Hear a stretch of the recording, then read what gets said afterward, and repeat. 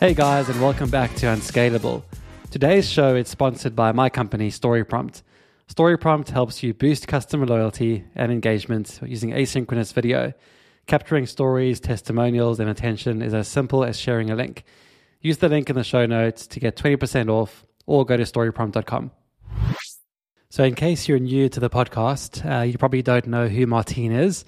Martine is my wife, and she was also a co-host in the early episodes of Unscalable. And she's joining us today to discuss a new project she's been working on. So she spent the last 6 months or so writing a children's book. Today, she's going to be taking us through her process from taking a book from idea all the way to getting it published on the likes of Amazon and getting it into bookstores. So, Martine, welcome to the show. Thanks for having me. So you're a mom, you're helping me build StoryPrompt, a new startup from the ground up. I'm just curious, what inspired you to write a children's book in the first place? Well, for me, it kind of had nothing really to do with working together and Sendable, and StoryPrompt and that type of thing. It's just, I kind of feel that sometimes in life we go through things that we might not even realize at the time that can actually help people. And I think it's only when you actually stand back and reflect on things and speak to people that you realize that your experience can actually help someone else. And that's exactly what I went through. And that's what led me to create this book. So maybe for listeners who haven't seen the book, which most of them haven't, what's the main sort of message that you're trying to give across in the story? Okay, well, let me go back a little bit. So basically what happened with me in my life. So in 2020, we were in lockdown, obviously a bit and everything. Now, you obviously know the story being my husband, but basically, so Gavin and I moved from South Africa. Our families were in South Africa and we were based in the UK. So we were really far. And I think lockdown and COVID made people feel a lot further. Suddenly we couldn't just go, it wasn't overnight to see our families. So anyway, we got through the year and it was amazing. And like we all reached December. And I remember even saying to you, we've nailed it. This was a challenging year. We've done it. We managed homeschooling, working from home, transforming Sendable into a remote company. We nailed it. And then basically I got a phone call to say that my mom had started coughing. Didn't think anything of it.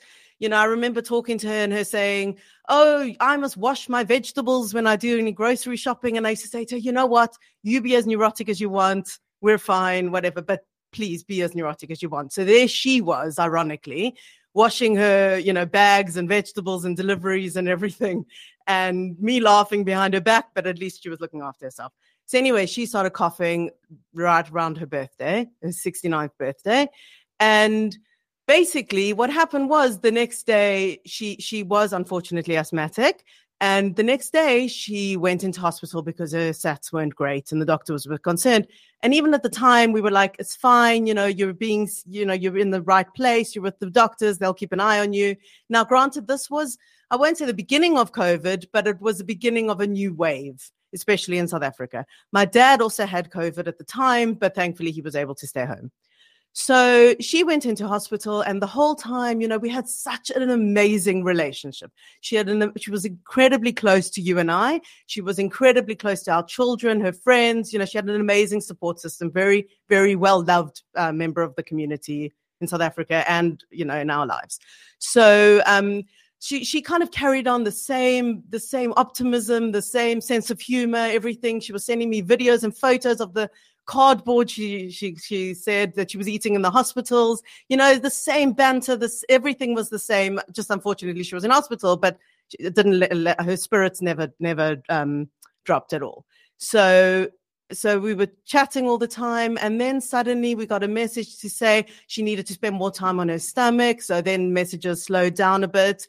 Then she was moved to high dependency and was on a fast flow, I think it was called. Messages dwindled a little bit that way. And slowly, this person who was so much in my life, every minute of every day, I used to call her in traffic just to talk about nonsense. Or I would call her because the kids had some silly thing they wanted to say. This person started unfortunately vanishing from my life. Like, I didn't kind of know which way to turn. I was just so used to her being there for me and sharing things and her being involved in our lives, especially in lockdown. She was, despite the distance. So then, unfortunately, she was moved into the ICU and they had to put on a ventilator. And suddenly I went from this person who I spoke to every minute of every day, even in hospital, to suddenly nothing. Just no communication whatsoever.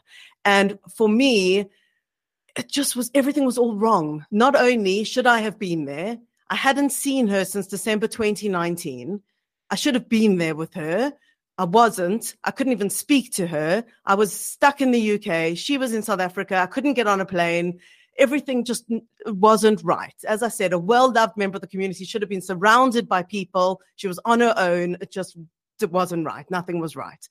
And then, unfortunately, so basically 3 weeks after she started coughing, we got a message to say that she had passed away, all on her own. I mean, this is like, if I had to think to myself what I would never, ever wish on anybody, it's this, because it was just so like messed up, basically. Like, I even remember saying to you, like, this is not the way can't be the right way. This can't be the way it happens. It just wasn't right. Like, this person was so crucial in my life. This just wasn't right. And obviously my brothers, I have 2 brothers also, they weren't with her. My dad wasn't with her, her best friends, no one. So basically it was like this, it's kind of, how do I explain this? Basically, the Jewish religion allows you to have 7 days where you sit shiva and you just think about things. I was so grateful for that. I never realized the importance of that, but I was actually able to, as much as I wasn't able to go, I mean, I wasn't even at her funeral, which is madness, really. But I was able to kind of spend that time grieving. And, we were moving house at the time, which is, I mean, this is what I'm saying. Like, I couldn't make this stuff up, like, and selling Sendable at the time. So it kind of gave me this week to kind of focus just on what I was feeling and everything. And it took me about a year to kind of really come to terms with what had happened, with the shock of not being there, with the shock of what was, how my heart was ripped out of my body, basically, and ripped into a million pieces, and not being able to go. I only went a year later, which is a story in its own, because I assumed I'd be able to have her smell on her clothes, and everything was gone. I just missed that whole time. So, basically, it gave me that time to kind of focus. And a year later, it's still kind of raw. And that's kind of the reason that this book came about, because the book, let me put a backstory here. The book's called A Little Piece Inside Me is Missing. It's a children's book. And the reason I wrote it is because even as an adult, people would say to me, how are you? How are things? How are you finding things? And I'd say, I'm okay. Like, you have to get on with it. You owe it to your family. You owe it to yourself. You owe it to the person more than anything. The most selfless person in the world would not want me using up my time and energy thinking about her when I've got people and a business and kids, family and friends and, my own mental health. She wouldn't want me consuming my time thinking about her and not coping. So that's the thing. You get on with it. You have to. You owe it to them. And you owe it to yourself and your family, as I said. So that's the thing. So I would say to people, I'm okay. But the thing is, there was always just this little piece of me that will never be the same. Will always be missing. And the thing is that even if somebody said to me, I'll give you a magic pill to make that little piece not hurt anymore, not remind you of the person, make you feel better, I would never, ever, ever take that. Because the thing is, what this little piece represents to me is the fact that this piece is missing means that I loved and I was loved. And for me, why would I want to fill that? Why would I want to forget that? Like, people say grief gets easier as you get on, as it goes by. I don't believe that at all. I just think you learn to deal. You learn to get on with it. How can this piece of inside me vanish? How can it just go away and I forget? If I had to forget that I was loved and had this relationship with my mom, I would never forgive myself. Like, I always want this piece of me missing to remember how much she meant to me and how real our relationship was. And so basically that's how I came up with the story for the book. But I wanted to adapt it to make kids feel okay about this process. Like when a child loses somebody close to them, it's very different than when an adult does. But the thing is, for a child, is it's the same kind of process of there's this little piece missing, but there's ways that you can make that piece not hurt as much. And you can make yourself feel better by remembering the person and by talking about them and never forgetting them and it never being a taboo subject. In our house, so obviously, we've got two daughters. So one was very little at the time. She was only 2, very matter of fact. She didn't really understand, unfortunately. But we had an older one who's 10 now. She was 8 at the time. And she was absolutely torn apart by this because of her amazing relationship she had with my mum. And, when I read her when we discussed the story together, it kind of opened things up for her because she didn't recognize that she had that feeling. And once we were able to talk about it, she realized that that's actually what she was feeling. She just didn't know how to articulate it. And because of that, as I said, we talk about things like we still, my mom, because she was so she had a great sense of humor and she didn't mind us mocking her. So we still do that. We don't suddenly feel like we can't say those things that made us laugh at the time because that's the right way of respecting her. And that's the way that you can make this hole not hurt. You can fill it with these funny things, these amazing memories, these great experiences that make you not miss the person, yes, but also treasure the time you had with them. So, yeah, I hope that answers the question. Yeah, it does. Sorry, but lengthy. Yeah, so obviously it came about as a result of your mom being unwell and the sudden loss. So if you were to just explain, where did the idea for the book actually come from? Obviously this thing happened. You had these issues you were dealing with. Obviously, our daughter was also dealing with it. We were all dealing with it. What led you to decide to sit down and come up with the idea and start writing the book? Was it a couple of years later? Was it straight after it happened? Where did you get this idea? So it definitely wasn't straight after because it took me a while to process it. And it took me a while to kind of put my feelings into words and to kind of almost recognize how I was feeling and articulate it. So it was about coming up to 2 years after it happened. And I've always loved writing. I wrote a blog about called Scarred for Life when our daughter was when she had multiple life-saving surgeries. I kind of documented the journey also, not as it happened, but later on. So I've always enjoyed writing. I've always found it an amazing outlet. So I didn't kind of think too much of it. I just kind of wanted to get something down, and then I wanted to see what would come from it. And then when I kind of wrote it down, and I thought, actually, hang on, this could actually help people. This could actually help kids.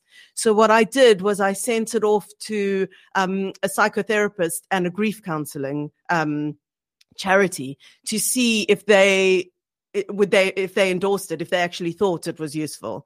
So, because the thing is that it's just my perspective. I'm not a therapist. I'm just a mother who's gone through this and a daughter who's gone through this. So I don't know if my theories are correct.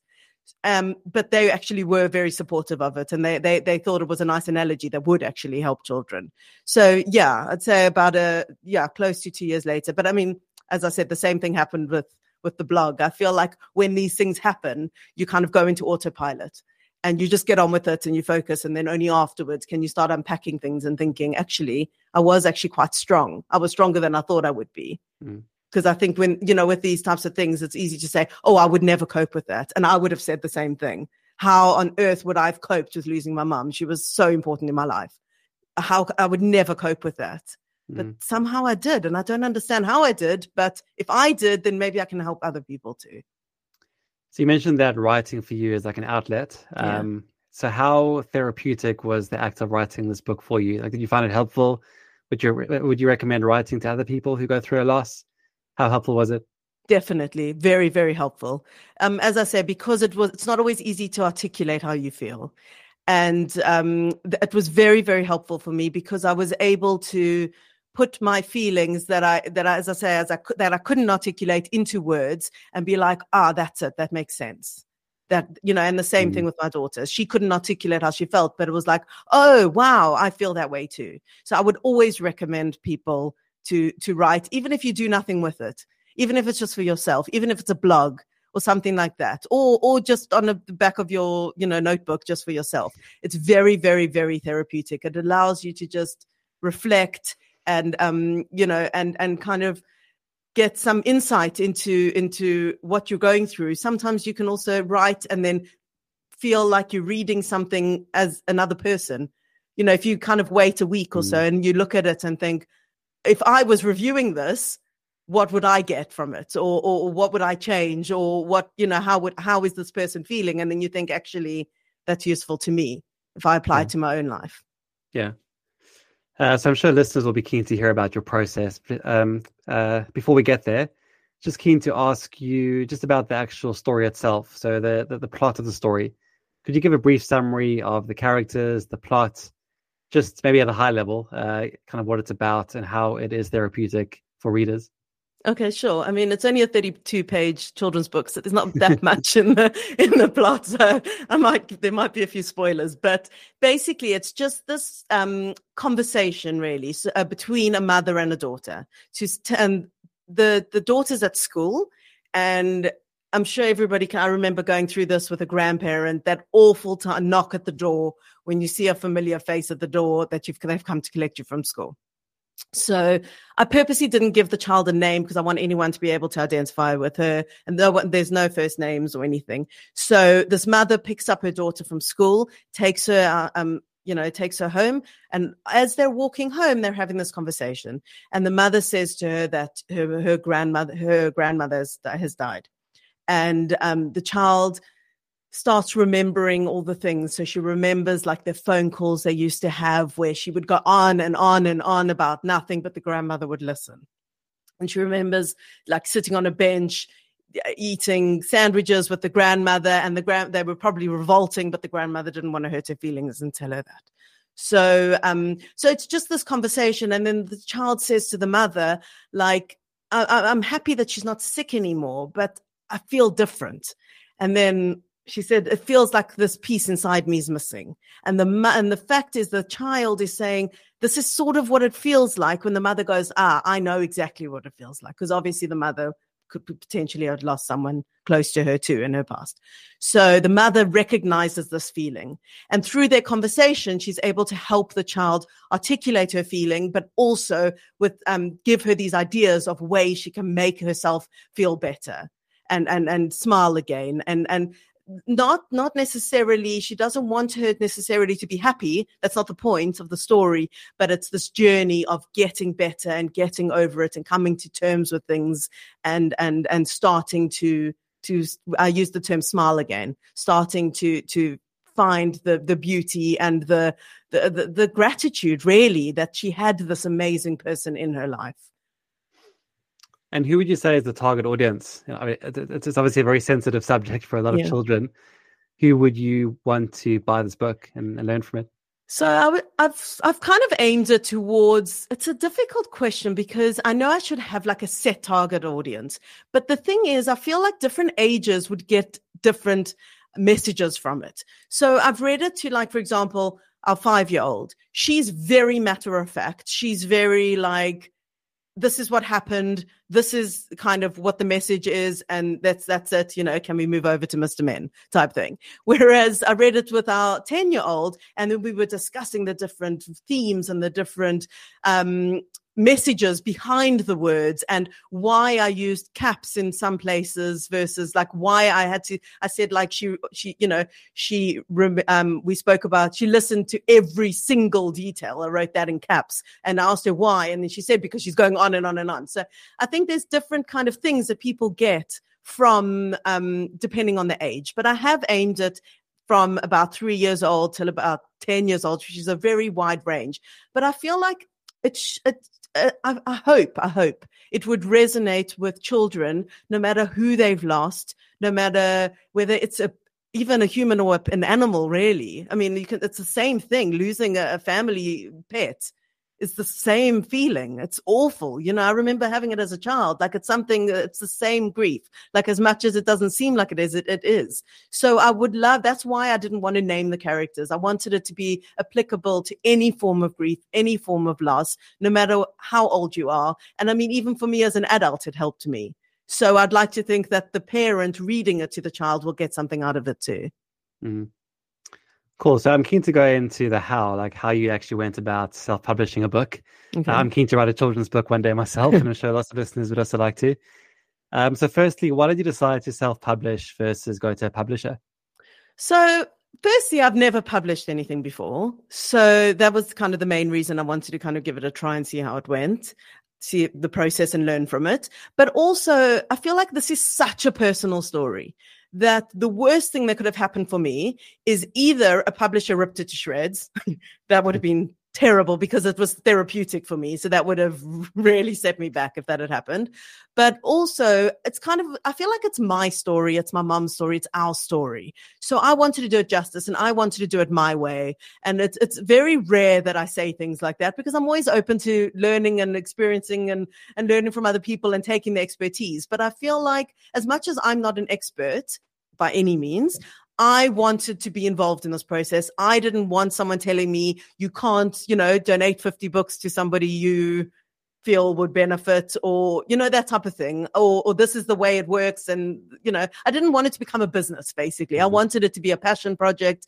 I wanted full control. And, but I mean, the self-publishing journey is interesting. It's, I mean, I haven't obviously gone the conventional publishing route, but I would imagine, for the writer, it's a lot easier because a lot happens behind the scenes. Mm. I mean, the kind of process of the design and everything and looking at margins and slugs and rulers and all that, was quite a lot. So I'm keen to go into detail because obviously we have people who love to publish a book, even if it's a business book. So what is the process from kind of writing the story or the kind of content first? So I assume you wrote it in your notebook or in your notes app on your phone or wherever you wrote it. You had a moment of creativity. Walk me through the step-by-step process from when you have this piece of content, you've written it up in a document. What's the next step from having the text and getting it all the way to a published book? Take us through that process, step by step. Okay. So yes, you're completely right. I think I did it in Google Drive or something like that. I think I woke up one morning and I just raced downstairs to do it. And I think that's kind of how these things happen. So that was how I actually wrote the story. It was very quick. I think it took me about 10 minutes to kind of get the first draft out. People always say that the easy part is writing. Everything else is the more challenging part. So what I did then is I went onto Fiverr actually, and I found myself an editor. And I sent it to her. She was based in the US and she gave me her feedback. She, the punctuation errors or whatever it was. And she kind of gave me, her views on it. And, and thankfully she was quite, very supportive and she really liked it and everything. But so that was the first step. So to get it edited, a lot of people miss that step, but I think it's absolutely vital. Because there was a lot of things that I can't remember anymore, commas before quotation marks and things like that. So she really helped me with that. And then what I did was I went back onto Fiverr and I found myself an illustrator. And then it's an absolute minefield going on Fiverr. But the nice thing about it is you can really discover somebody who you would never have come into contact with otherwise. So I chose an illustrator based in Pakistan, and I would kind of send her ideas of like what I would want and what the message is. And basically what she did was then she gave me like an idea of a page before I chose her. So you pay just to get one page and then you pay for the rest if you approve it.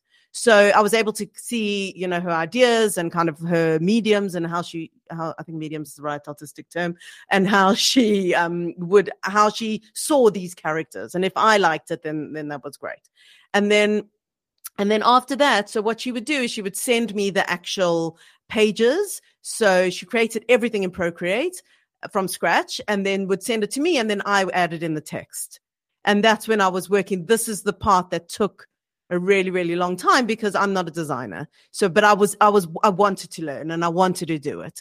And I downloaded InDesign and I got my designer friend on board who was invaluable to me. As I said, teaching me about margins and slugs and outlining text to embed it in the page. And so she's an awesome graphic designer.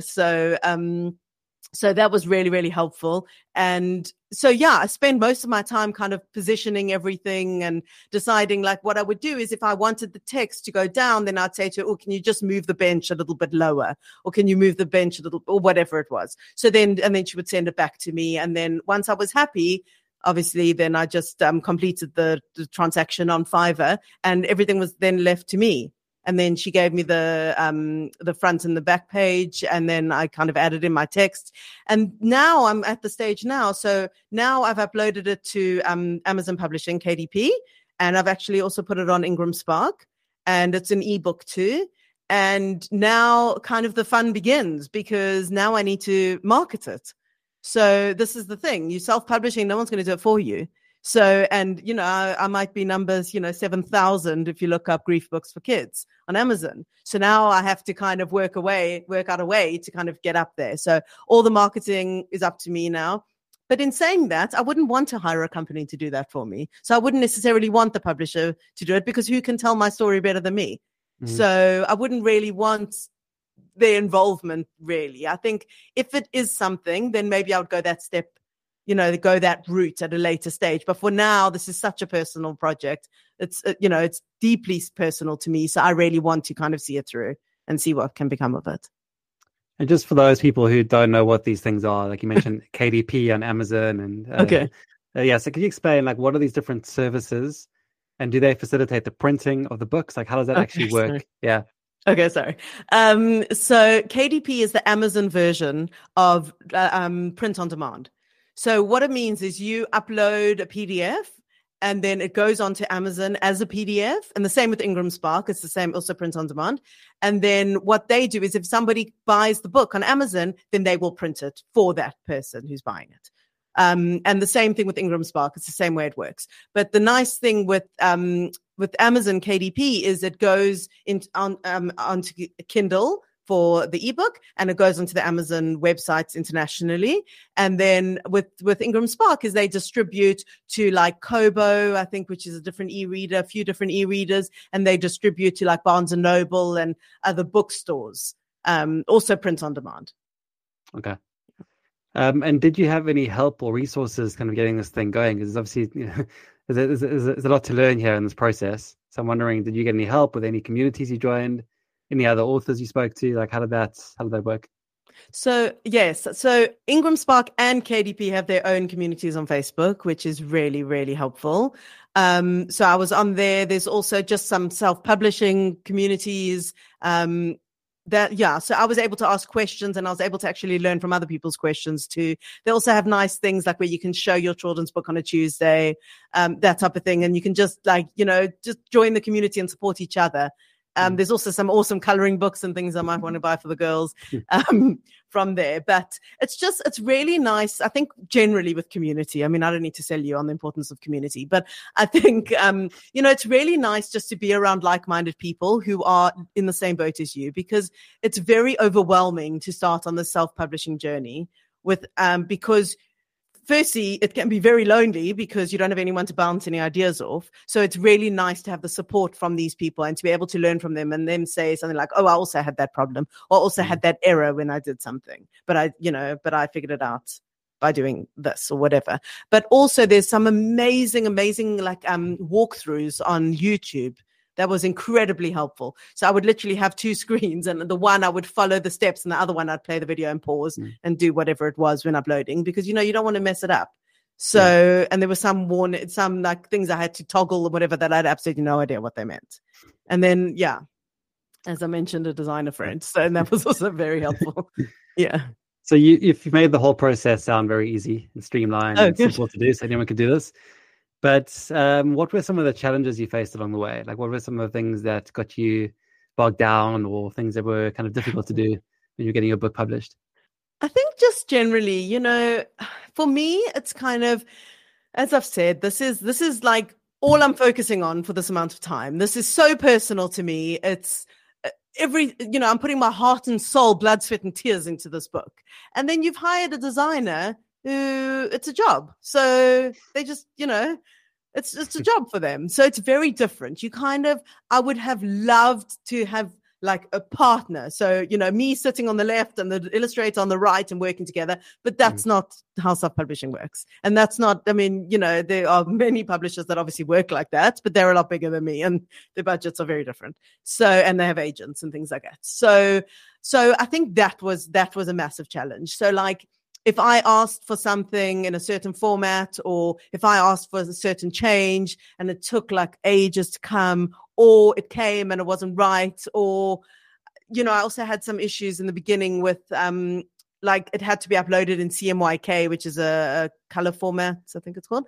And it was sent to me in RGB and I didn't realize. So I uploaded everything. And then only I realized after that, I'm not a designer. So I'm kind of trusting that person to make my dream a reality, and tell me tell me the truth, really. So I don't know that. So I learned to now check the formats and everything, but I didn't know that at first. So like I spent ages getting them all ready, and then I realized they were RGB, and RGB is not for print. RGB is for the screen, like the ebook.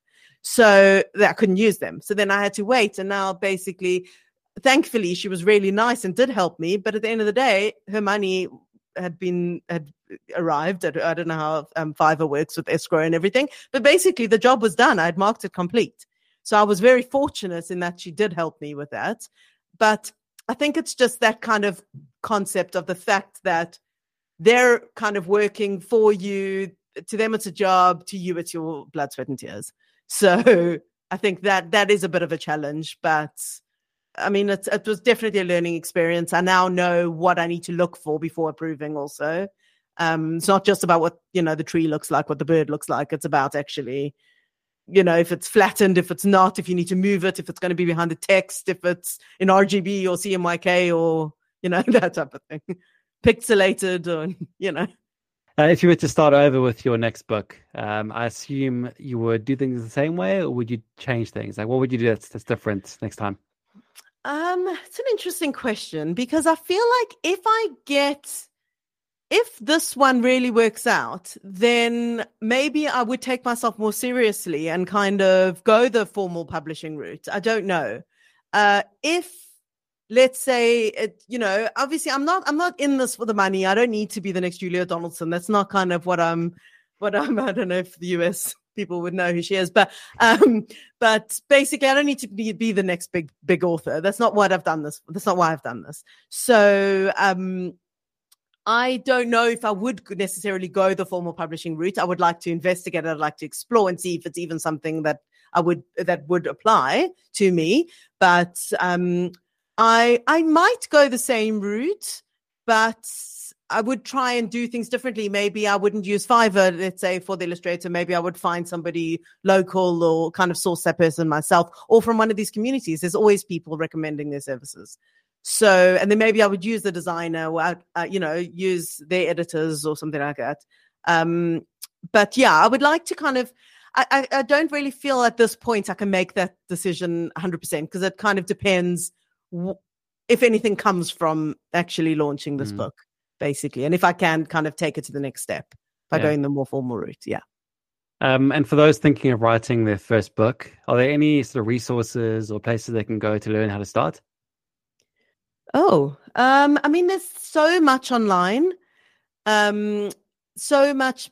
One of the things I did, I actually, on the BBC Maestro, there was a nice thing about writing a children's book. That was actually Julia Donaldson, coincidentally. But as you can tell, I'm a fan.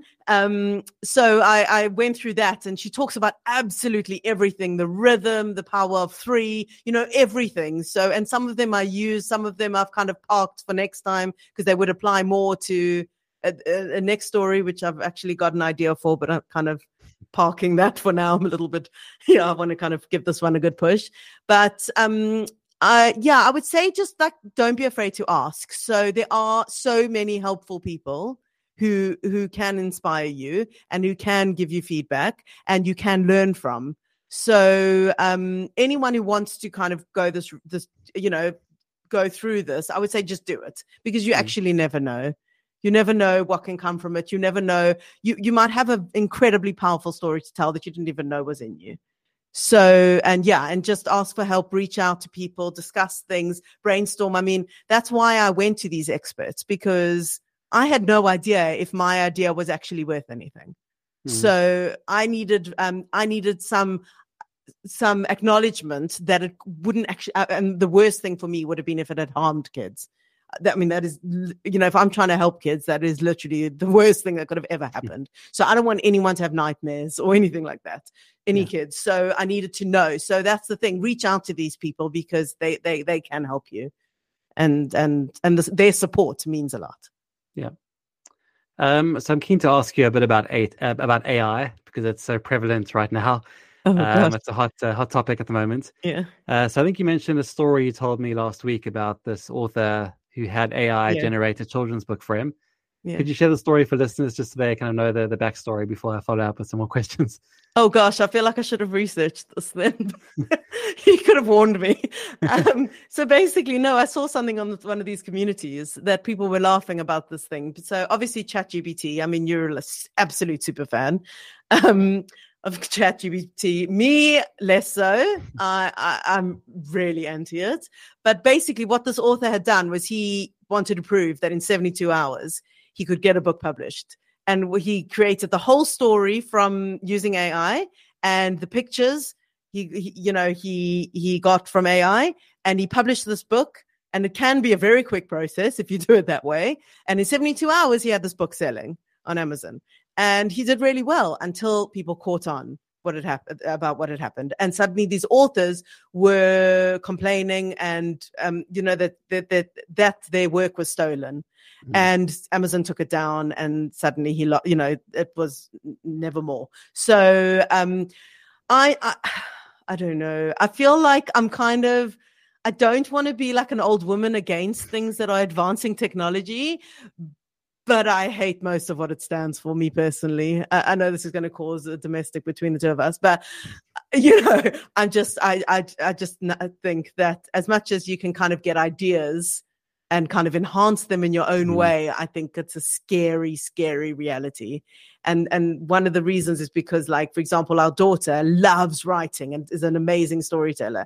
And I think to myself, if the person next to her creates a story and just changes a few words and has done it with AI, and there she is, this powerful storyteller who can't get her words out. What about things like writer's block? Writer's block, there's a reason that people, that's not a bad thing. People talk about writer's block a lot. It's not a bad thing. It is what it is. And then when you come out of it, you're better. You're better off, for it. So the thing is, AI is just removing all these natural things that writers normally go through. So to me, it's just a little bit scary, but yeah. Yeah. I don't want to stand in the way of technology. Obviously, the whole thing about writer's block, I think it solves writer's block. That's what I'm saying. I don't think it's natural. Problem, but it's natural.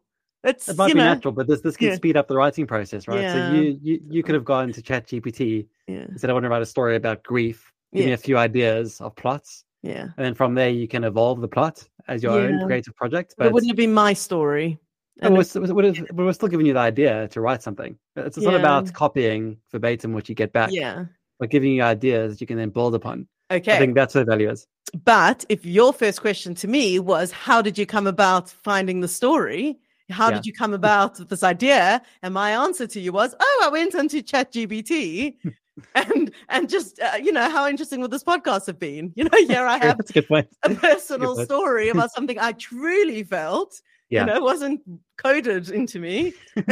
You would have said I had a story and I found some ideas on ChatGPT. Exactly. That helped me write it. Truly personal, and the story has come from that real experience.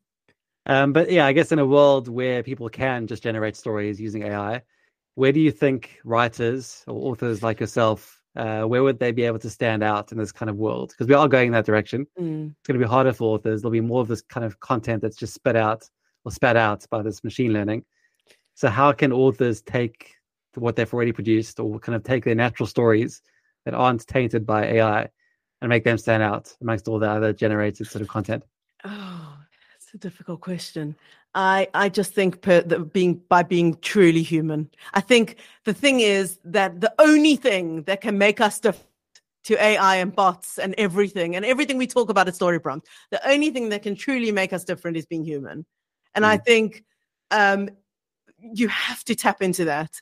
And where AI would describe my situation in one way, I can say it in a different way. And that's based on experience, and that's based on real human emotions and real human experience. And I think the more writers tap into that and talk about that and exaggerate that, I think that is kind of the only way that we can stand out. More than that, I mean, I'm kind of a little bit scared for what the future holds because of this. I really am. Yeah, I really am. I think it's fun and everything too with ChatGPT. It's fun and everything, but I think it can be a little bit frightening. But I think we really have to figure out ways to kind of beat the system by being more human.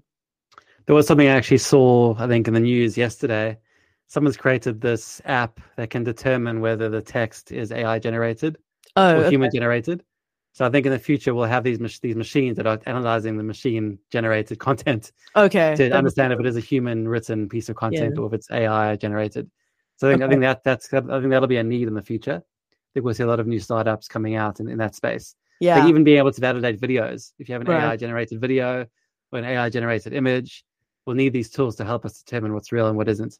I think your point about having the human story and the kind of the background behind what you've written is what makes humans stand out, amongst the bots. Or the AI. And that's when we can't ever be defeated because we have the experience, whereas they don't. Whereas they interpret all of human experience, and they understand it in a way that the machine can.